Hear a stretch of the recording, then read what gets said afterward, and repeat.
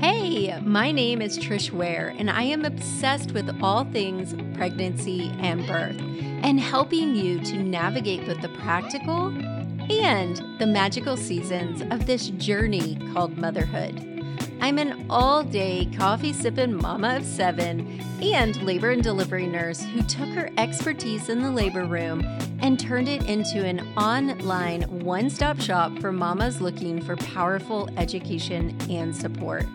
I've had the amazing privilege of delivering many babies in my 15-plus year career as a labor and delivery nurse and as a mama of 7. I'm here to help you take the guesswork out of childbirth so you can make the choices that are right for you and your baby and write the birth story of your dreams. So hit subscribe and let's replace your anxiety and fear with complete confidence. Quick note, this podcast is for educational purposes only and does not replace your medical advice. Check out our full disclaimer at the bottom of the show notes. Today we're going to talk about your baby's first bath.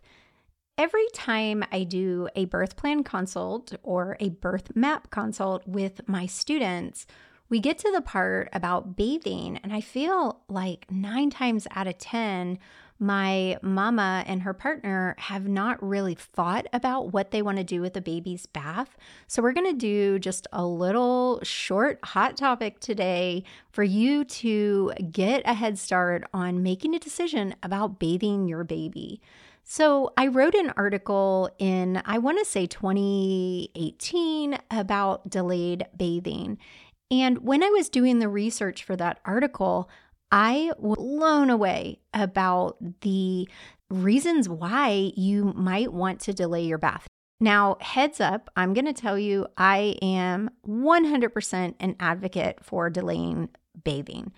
I personally recommend to my students and to my followers, if they ask me, to delay the bath until you're home from the hospital. And you can even delay it for a couple weeks. So we're going to talk about that today. And then I have some tips for you to put on your birth plan. So again, this is going to be a short little teaching topic today.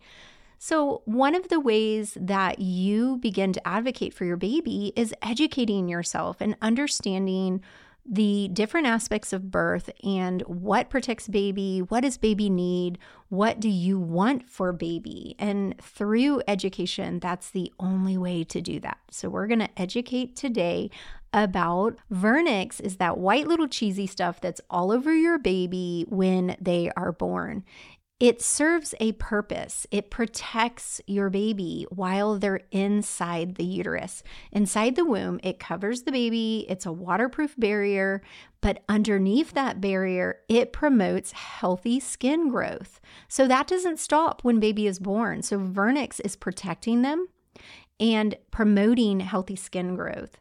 It also protects the baby while they're inside from the friction of moving through the birth canal. Think of it like a slip and slide. So it's going to have the Vernix to help it move through the birth canal. It also acts as an antimicrobial barrier that protects the baby as the baby comes through the vaginal tract and protects the baby once the baby's outside of you. After birth, Vernix regulates the baby's temperature, and it acts as a natural moisturizer for the baby's skin. Vernix is a natural anti-infection and antioxidant. Remember, I said it's like an antimicrobial barrier. They did studies, and it can be compared to the ingredients in a commercial skin cleanser. That's pretty fascinating, in my opinion. It is a magical white cheesy stuff. That's what my patients always say. What is that white cheesy stuff? The white cheesy stuff is a miracle, amazing substance that protects your baby. It also can promote wound healing. So let's say the baby got a scratch or the baby's got a cut or something happened during birth can be a little bit crazy. So maybe the baby has some kind of a small wound or scratch. It can promote healing. Hey mama, did you know that we are offering an incredible deal on our 5 powerful birth workshops from our last Fearless Birth experience? If you check out the link in the show notes, you can grab all 5 workshops to watch whenever you want and share them with your birth coach or your partner. You also get an interactive workbook and worksheets for each class. Class 1 is all about labor pain. Class 2 is all about unmedicated birth. Class 3, how to share your birth plans. Class 4, confidently coping during labor. And Class 5, how to push like a boss.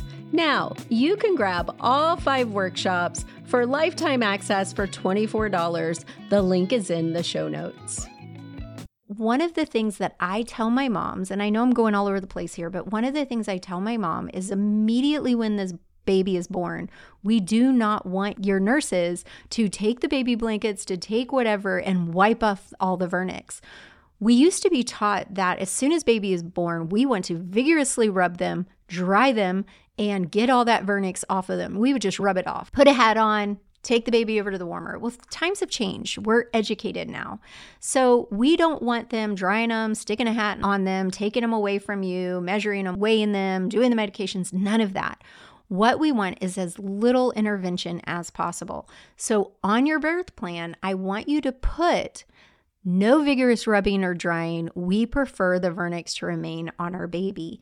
And then also add that you don't want any interventions done for the first hour unless they're absolutely needed. Now, little side note, I remember in the beginning of my career, one of my friends came in to deliver, and she was a rebel at the time because she did not want to do the baby's bath. And guess what? They called CPS or DCS, whatever you call it, Child Protective Services, on her because she didn't want to bathe her baby. Now, times have changed, and lo and behold, she was doing what was best for baby, and she was way ahead of her time. And I remember myself thinking, that's a little weird. Why would she want to do that? But babies do not need to be bathed because the vernix is naturally cleaning them. So at the very least, ask for the bath to be delayed until 24 hours. But best case scenario, because remember, it's protecting your baby from infections and all other fun stuff, and hospitals are not exactly the most clean environment. So leave it on until you get home and then do the first bath when you get home. Now, if you're afraid about your baby's first bath, jump into the Newborn Academy. If you join one of our birth classes, you'll be able to get the Newborn Academy for a really good discount. But if you have already joined one of our birth classes and you want to grab the Newborn Academy, inside of it, we're going to teach you how to do a baby's bath. So you don't need your nurse for that. You have your own labor nurse mama to help teach you that. This is one of the first and most important decisions that you can make initially to promote baby's health. The vernix, again, is protecting your baby. So right from the beginning, some of the top most crucial components of your birth plan for your baby is discussing immediate skin-to-skin, breastfeeding, delayed cord clamping, and also delayed bathing.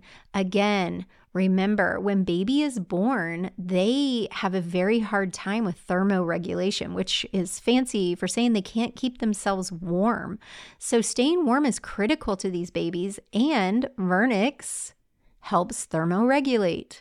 Another issue for a baby is blood sugar control. Low blood sugar in a baby is super scary, and it can get very serious very fast. Guess what increases the risk of the baby's blood sugar dropping? Stress, like crying, is stress, but also giving them a bath. When they cry, when they get stressed, they release cortisol, which is the stress hormone, which causes your blood sugar to drop. And we do not want that for the baby. So the best thing for baby is skin to skin on top of mom, no interventions, no bathing, none of that stuff that doesn't need to happen, and keeping that baby nice and calm. Another perk of delayed bathing for baby and for you is that it can help increase your chance of successful breastfeeding. So if you're planning to breastfeed, delayed bathing again is the way to go. Remember, when the baby's born, their smell, the amniotic fluid, all of that's going to get on top of you, on top of baby, and it just promotes a good connection and a good breastfeeding success. So I am 100% about delayed bathing if you haven't figured that out by now. The evidence for delayed newborn bathing is overwhelming. We have an article on the blog. Just type in labornursemama.com/newborn-delayed-bathing. And you can read the article. If you have any questions, for sure, shoot us an email or DM us on social media. You can find us on Instagram, labor.nurse.mama, and we would be happy to have a chat with you. If you're one of my students, come to Happy Hour. We meet every week virtually, and we can talk about this because you need to know the decisions that you are going to start making immediately when this baby is born. I hope you enjoyed this episode of The Birth Experience with Labor Nurse Mama. It's a little shorty just for you, talking about one of the important decisions you're going to make in the hospital for your newborn, which is delayed bathing, hopefully delayed bathing. All right, hit subscribe. Leave a review and let me know what you think. Are you planning to delay? Are you going to do it when you get home? Are you going to do it in 24 hours? Are you not going to delay? Let me know. And as always, I will see you every Friday with a new episode. Bye for now.